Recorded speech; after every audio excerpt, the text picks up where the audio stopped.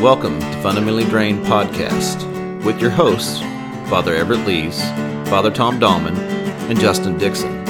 Three Christians exploring Christianity from a perspective other than the fundamental view from which we have become fundamentally drained. We'll begin the conversation, and you take it from there.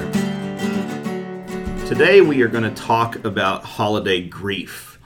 And grief is something that, I don't fully understand, and maybe others do not either. And to the point that grief can take over someone's life or be a part of their lives that they don't want to be. So we thought we would do an episode, and I looked out and found the person that I looked to for information on grief. And today I am interviewing Deacon Cindy Ritter. Good morning. How are you doing? Good morning, Justin. And so Deacon Cindy leads the grief program at our church, and she has lots of information to share. And so we've kind of come up with some questions we're just going to go over and touch on these topics for whoever it is beneficial for. So let's begin, Deacon Cindy, with the first question. What is grief? Let me begin with an example that I've heard used often from a woman named Barbara Carnes. She's a registered nurse who's an expert in grief. She describes it like this. Imagine that you're sitting at your desk in a room with an open window and you're preparing your income tax statement. You have all of your papers, your receipts, everything you need spread out on the desk before you for the entire year's financial statement. You're working diligently, making some progress, and suddenly a windstorm comes. A huge gust of wind comes through the window and blows every single piece of paper that you have diligently organized for a year. It blows it all over the room, basically putting on end everything that you've assembled for almost a lifetime. It seems like when you're dealing with income tax. Right. This is grief. It's a graphic example because when you can imagine something like that happening to yourself, when you face a significant loss, when anyone faces a significant loss, there is a reaction. There are multiple reactions. When you think about losing all your paperwork, remember that sick feeling you get in your stomach, like, all of this. Your world is turned upside down. Grief is the response within us to a loss of something significant. A person, a pet, a valued object. Right. Even a breakup of a relationship. That's what I was thinking about too. Right. Anything that is important and valued. We normally focus on the loss through death because that's kind of the pattern. Right. But this is the inward response. It can be physical, emotional, societal, or socioeconomic as far as our position in the world, our identity. Would you explain that a little bit more? Okay. If one of the simple examples is if we are a man who has lost their wife. Oh, okay. What is my identity now as a man? Right. And as a husband? Or a job. And as a provider? Right. Or if I'm a woman and my husband dies, I'm no longer part of a couple. I am no longer being supported. If I'm someone who hasn't worked, I now am responsible for everything. There's no one to share raising children, raising grandchildren. I'm on my own. Right. Our whole identity shifts. So that aspect of it, and also spiritually. We may grieve spiritually. There is an inward reaction to all of those areas. There's a differentiation between grief and mourning. Mourning is the Mm-hmm. outward expression of those emotions. Usually when we are thinking about pastoral care and caring for people who are grieving or are in grief ourselves, those terms are used interchangeably, and we normally use the term grief. Grief is our inward response. Mourning is how we act that out in our lives. Okay, right. It's funerals. It is how we conduct ourselves in the world. It's doing things. It's not doing things. It's feeling good. It's feeling bad. It's however we react to those emotions on the inside. So we don't have to worry about that terminology, but that is, that's the distinction. Right, gives it language. And so this is something too. When I think of grief, I do think of the loss of someone, as opposed to not necessarily that, but it could be something, it could be job related, it could be many things too in that area. So grief can show up in various areas, correct? That's correct. It can show up in any area where there's been a loss. You may lose a piece of jewelry that you've always valued. It has meaning for you. It's a wedding ring, and you lose it. It's gone. There's grief. There is a response inside you, an emotions, multiple emotions. There can be, when we're talking about death of a person or we're talking about any of these losses, there can be physical symptoms that seem to be illness.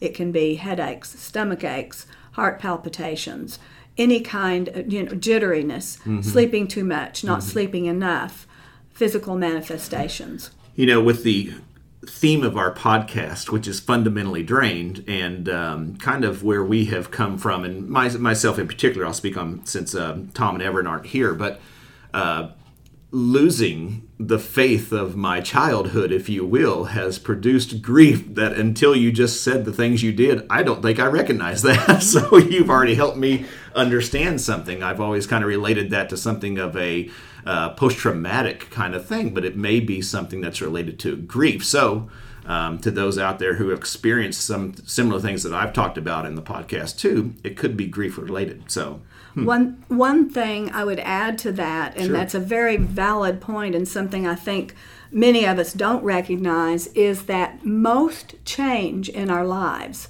whether positive or negative, but most change, big changes, is first felt and processed as loss. So losing a faith of a childhood can be a positive if you're going to a new faith, if you're going to a new understanding, but it also internally, initially, may be processed as loss. Wow. Very interesting. And I've been helped. I hope other people get something out of that too. Okay, we just have a few questions, as I kind of mentioned, but the next one is kind of sticking around the topic of holiday grief. I think we know why it can be so prevalent during the holidays, but how do people go about recognizing when they're having grief? Again, in my mind, this is interesting. I am only thinking of a loss of a person, but now that you've opened that world to me, so how do people recognize when the window is open and the papers fly everywhere? And it's a good question, because sometimes it's hard to recognize. We experience emotions and we engage in behaviors that we're not aware of why. It's just there. So I'll back up just a little bit and say that one of the first things we need to do as people who encounter people and ourselves is to normalize that grief. If somebody is experiencing emotions and behaviors because of a loss of some kind, and particularly because of death, and particularly during the holidays, we need to be adept with ourselves and with others at allowing and supporting and educating that these feelings that we're having are normal. Often people think they're losing their memory or that they're going crazy. And so we have a big obligation to ourselves and to others to let ourselves know that these feelings and these things that we're going through are normal. So I wanted to lay a basis for that before we go into how can we recognize it. I've already addressed a little bit some of the physical symptoms, which can be Right. varied. And then those, we talked about mourning, those emotional responses or those responses to emotion can happen. Avoidance type behaviors, overworking, overeating, overdrinking, over shopping, over anything. Right. Doing those kinds of things to excess, or the opposite of that, avoiding, isolating, depression, not wanting to interact with people, being overwhelmed, not being able to follow our normal routine or our normal schedule, just can't seem to get back to normal. Right. Having things trigger emotions, tears, memories of sad things, or even memories of joyful things, when everyone is supposed to be jolly and we're trying to be Yes. jolly and we're trying to live up to the expectations of the season. We have to do this for other people, but inside we're sad, we're crying, we're hurting. Things can trigger us. It Right. may be a song, it may be Right. a story. It may be the Oklahoma Sooners playing football, which I always watched with my father. And so for a while, anytime a Sooners game was on, there was that grief that showed back up, or the mourning, if you will. But Absolutely. That is very, very valid. And what I would say about that also is that another basic of grief that we need to be remembering when we're talking about this is that everyone is unique. Everybody right, grieves right. in a different way. Right. Yours was Sooner football. Mine was high school football. When my children got to the high school football age and my dad was not present to see what he would have valued as the highlight of his Yes, life. right. He was a football player Right. in high school, and to see those boys play football, and of course that's similar because it's football, but it could be anything. Right. People are very unique in the way they grieve. Some may go to the side of, as we were discussing, overdoing. They'll just whirl Yeah, through right, and try to right, do every right, Christmas right. decoration. To make everything perfect. And make everything Right. just like it was. Others may withdraw and feel that they can't handle any of it. Yeah. I just can't do Christmas. I know of one family who lost a child. A child died. And that first Christmas, they had a lot of pressure from family and from relatives to continue with everything as normal, make it to was- be a was, part of yes, the family. You need your family, all your extended family, to be around you during this time, and we need to go through our normal routines. But that family opted, just their nuclear family opted to go to Disneyland. And they wanted to do that and completely be separate from what was.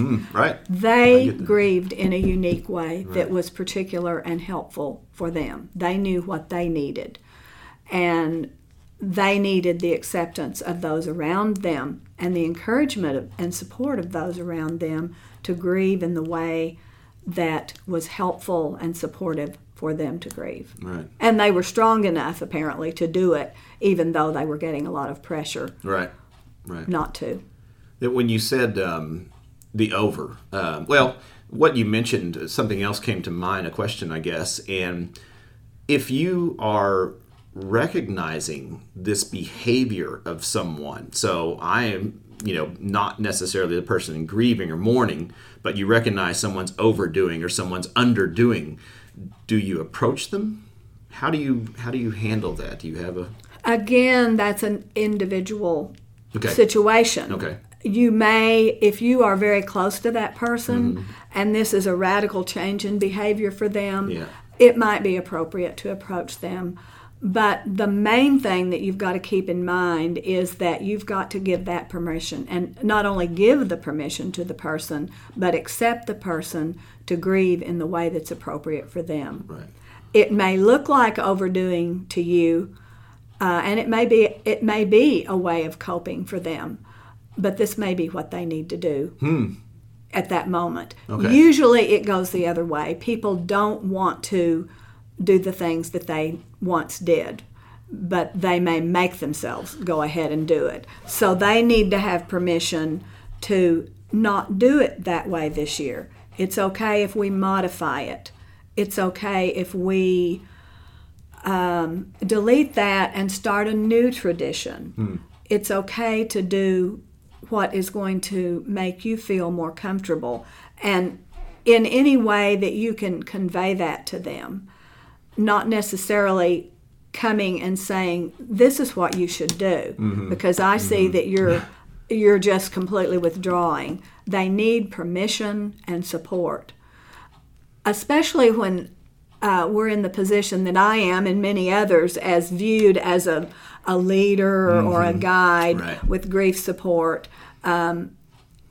I don't want to come to somebody and tell them something. I want to walk alongside them, be with them, encourage and support them for the process that they need so that they can move through a process and move toward healing.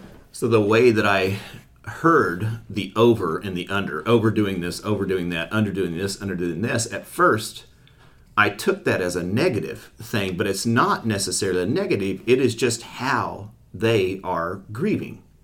And so it's not to go and say, hey, I think you're grieving.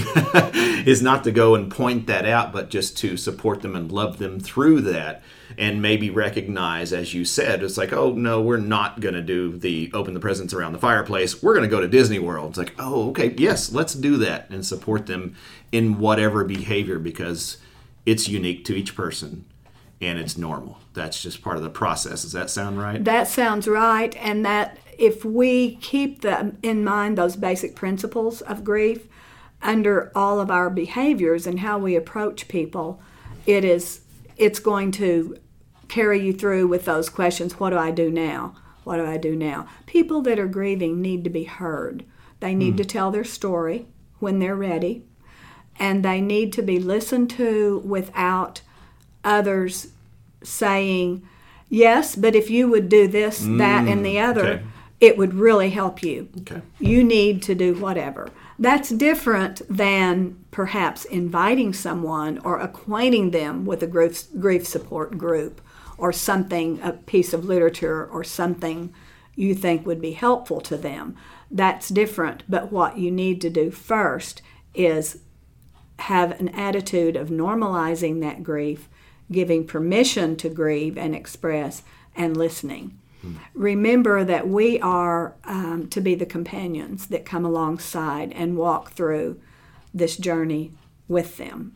So yes, Justin, you are on the right track and you have the right principles in mind. I think that at this point I need to go back again to basics and review the tasks and and I call them tasks of grieving or mourning. It's like the process that people need to go through, the basics of that. Okay. So if you don't mind, I would like to just go back through this. I think we've said it in so many words, but to kind of clear it up maybe in bullet points. When you hear the word task, you might be more comfortable or understanding of the word working through. Through. We don't any longer use the word stages of the grieving process. Oh, really? That became popularized in the 60s by a psychiatrist, Dr. Elizabeth Kubler-Ross. And she worked with dying people. And she saw different stages that people went through toward acceptance of their death or their terminal illness. Over time, these stages began to be applied to grief, people who had been left behind. And as we said, it can even apply to any kind of a loss, but particularly about someone who has died and the people who are grieving the loss of that person. Those stages began to be applied. And it makes an impression that once I complete stage 1, I'm ready to move on to stage 2. Once I've become angry and then bargain with God about it, I can come to some acceptance. Those kinds of things. the word now and the concept that we need to remember is process. Okay. Grief is a process, and it is not linear in that it progresses stage by stage by stage. It's circular. It's continuous. All of these things could be happening at the same Oh time, my gosh. or they could be happening one by one, or Right. they could be scattered throughout. Grief is not something that we come to closure with. That's another popular word that we hear all the time. Closure. They need to have some kind of closure. And there may be some forms of closure on some things, but we don't seek closure. We seek hope and recovery, and we seek a new normal and a new healthy lifestyle. So that's what these working through processes are all about. Okay. The very first thing that has to happen is to accept the reality of the loss. In the initial stages, there's a shock phase, and that's almost like physical shock when Right. someone gets shot or is bleeding. It's a protective mechanism to help us psychologically and physically have a period of being able to take this in, that it is a reality. Our loved one is gone. And so we have to accept the reality of that loss. And there may be threads and shades of that reemerging through months, years, even for some Right. people, until And that's okay. That's part and of that's it. and exactly Right. that's what we're learning, Right. that this is normal. Not to a pathological degree to where there's no function. The person is not Yes. functioning after 5 years. Right. But we're discussing normal grief today. Right. Okay. And then the next thing that we need to look at is to process the pain of grief. Grief is painful. It hurts in multiple ways. And that pain must be experienced and processed. The only way to get through grief is to go through it. You experience it. That's physically, emotionally, and spiritually. And we discussed how there can be symptoms of all of that. And then we also talk about adjusting to a world without the deceased person or the lost object. Right. And that's where the person builds on finding a new normal, kind of finding their place. After all those pages have been overturned on Right. that desk and everything is topsy-turvy and upside down, I've still got to file my income taxes. I've still got to function. All right. So how do I go about rebuilding this stack of paper? Right. How do I go about finding that place? How do I ask my question, or I do ask myself the question, or the question of others? How do I now live? Right. Sometimes we're under the false assumption that that means blotting that person out. I have to get Right. over, Forgetting it. I Well, have to get over them. close, Yeah. and I have to move forward. Right. And that's not the case. Part of living in the world without the physical presence of the deceased or the physical presence of whatever we've lost, relationship, job, is to find some kind of an enduring connection with that person in the midst of embarking on our new life. How can we keep that person alive? Of course, in our love, in our heart, in our memory, through many multiple things that we might do. We Right. may visit the cemetery and decorate the Right. gravesite year after year after year, or many and varied ways. Looking at pictures, Right. keeping a picture in the room, keeping a candle lit, whatever it might be, but finding that connection. Okay. We don't forget, we move forward, but all the time finding that new level of function for us. So I will add some other ways of maybe kind of remembering these things. Okay. One of the grief experts is, his name is William Hoy, and he's a chaplain and a minister, and he has a way of talking about adaptations or adaptive actions that we can do or that we can see in people. Remember, that's remembering stories and sharing, telling our stories. Reaffirm, and that is finding the anchors in our life, the spiritual support, the okay. friends, Right. the meaning in things, the meaning of life to us now, and the meaning even of death, even though we probably will never find the full answer to that. But reaffirming those anchors in our lives that were meaningful to us prior to the loss. Right. Realizing, we talked about that, coming to terms with the reality of the death and the magnitude of the pain that is ongoing. That realizing is ongoing. Release. And that's saying goodbye as we know the relationship or the situation, and then moving into that future without the deceased person's presence.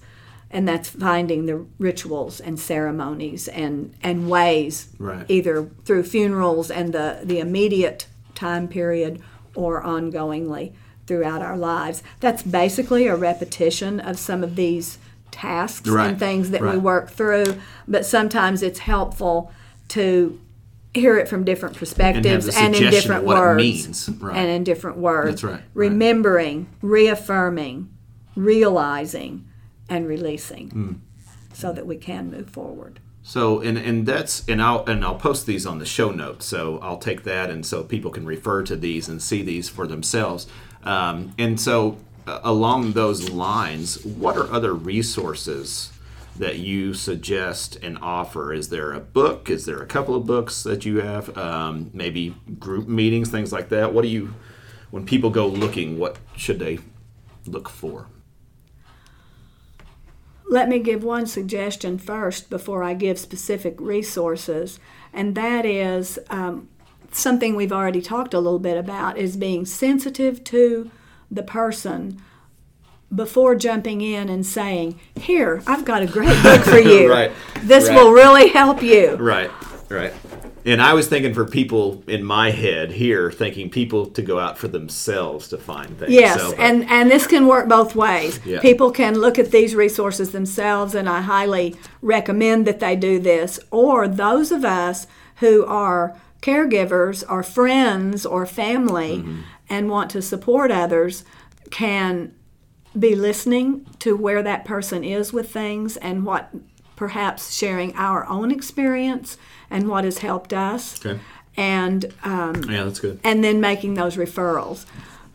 The first thing I would mention is that there are multiple types and kinds of grief support groups. Okay. Everything from church groups and funeral homes in local communities, local hospices. And generally people are adept at going online and finding that. You can Google it and you can find numerous resources in your own community. Okay. So support groups are very good, and you can really benefit from helping one another, from people who are in similar situations. Some communities have, as Tulsa does, actual centers for grief support. In Tulsa, we have one that is called the Grief Center, and there is counseling and group work available, resources available there. Okay. Is that usually free stuff? I mean, you just walk in? Generally, those types of things are usually nonprofit organizations and charge on a sliding scale. Okay. But some of the grief support groups, for instance, at funeral homes, may charge a fee. Okay. They may charge a fee for literature. Others may be free of charge. Okay. There's all different kinds of formats. Right. Those at churches are more than likely, most of the time, going to be free. They can be one-time sessions, or they can be over weeks. Okay. Weeks at a time. Some of them deal with specific losses, like loss of a spouse. Others may be more generic. Okay. There's as many kinds of grief support groups as there are people who are grieving, which is a good thing. Right. Yeah. But I would recommend that as a broad resource. The first book that I want to recommend is, and there are many of these daily meditation books, but one of the best ones I have found is called Healing After Loss, and it's written by Martha Hickman. It's daily meditations for working through grief. There are several editions. I think this author has died now, but it is very valuable because it addresses specific parts of grieving and there's one for every day of the year. You can read it that way, or you can read it, you can just open it and pick a topic. Okay. It's written by a woman whose husband was a minister and who experienced the death of I think she was an early teen child. So she's coming from somewhat of an expert point of view, but also from a griever herself. Right. And through my own experience and professional experience, I have found this particular work to be the most helpful, the most on target. Good. With the raw emotion and the honest feeling of what one is going through. Right. There are some online resources that you can find by Googling, but I wanted to recommend one of the really world-renowned foremost authors on grief, and his name is David Kessler. And he really deals with a wide variety of losses. He doesn't focus just specifically on death, although he is very good with that, and he did work with Dr. Elizabeth Kubler-Ross, the psychiatrist that I mentioned, in the early stages of pioneering research about grief. He was able to work with her and learn from her. But there are a couple of websites, grief.com, as well as davidkessler.org. But grief.com is the one that has more information, practical information about grief. And I'll put all these in the show notes so people can reference them. Another leading expert that I could highly recommend any of his literature or web information, his name is Dr. Alan Wolfelt, Wolfelt. And he has his homepage and his main website is Center for Loss and Life Transition. And I love that title because it talks about life transition. Right. It doesn't talk about your life is ending because you're grieving. It talks about making a transition. He goes, right off the bat, when you open it up, it's grief. What is grief? He starts out by normalizing. This is what it is. Right. And so he is a real expert. And I had already mentioned to you, I don't have specific names of books, but Dr.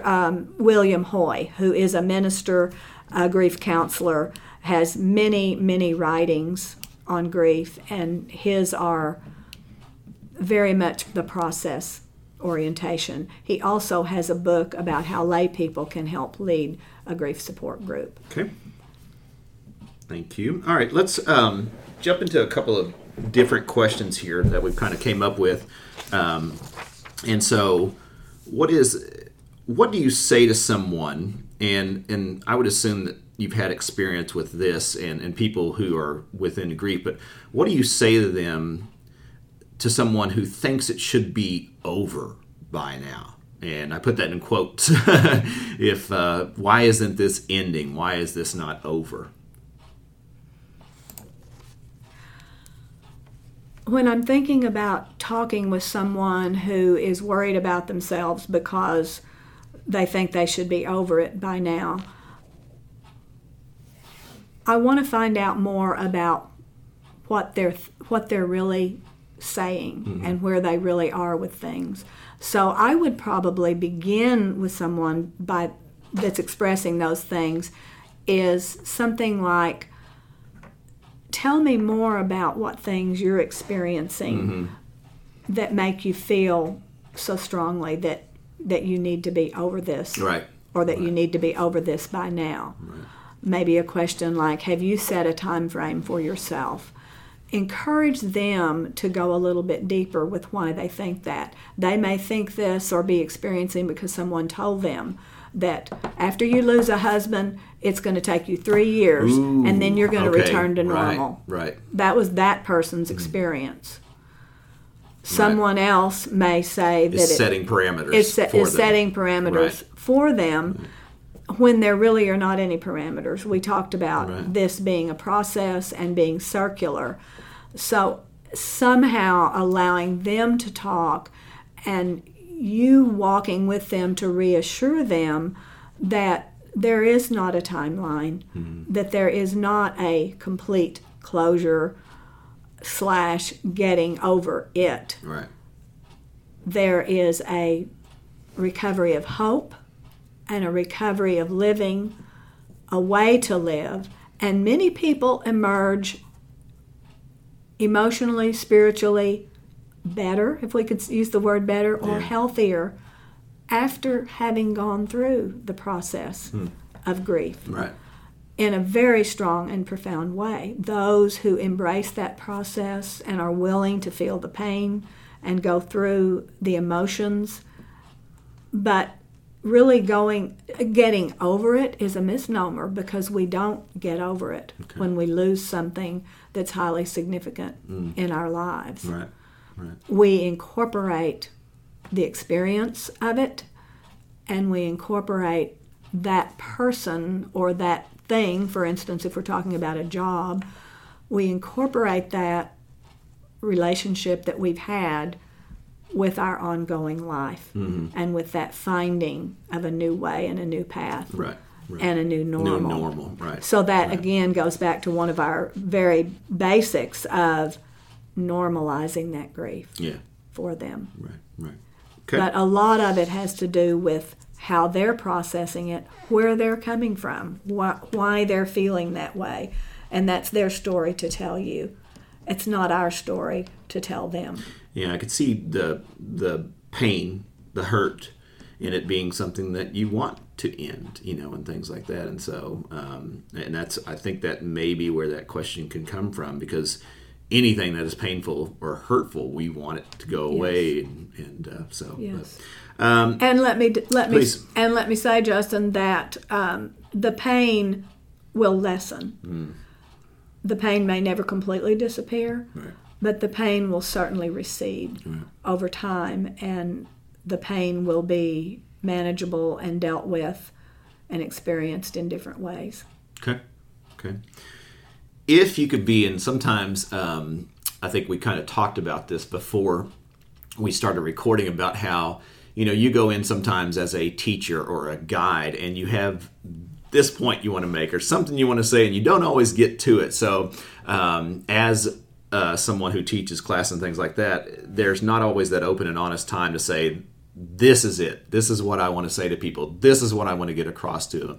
Is there something within this, with holiday grief or grief, that you want to say to people? If it's something you've already said, maybe you want to reiterate it just to point it out.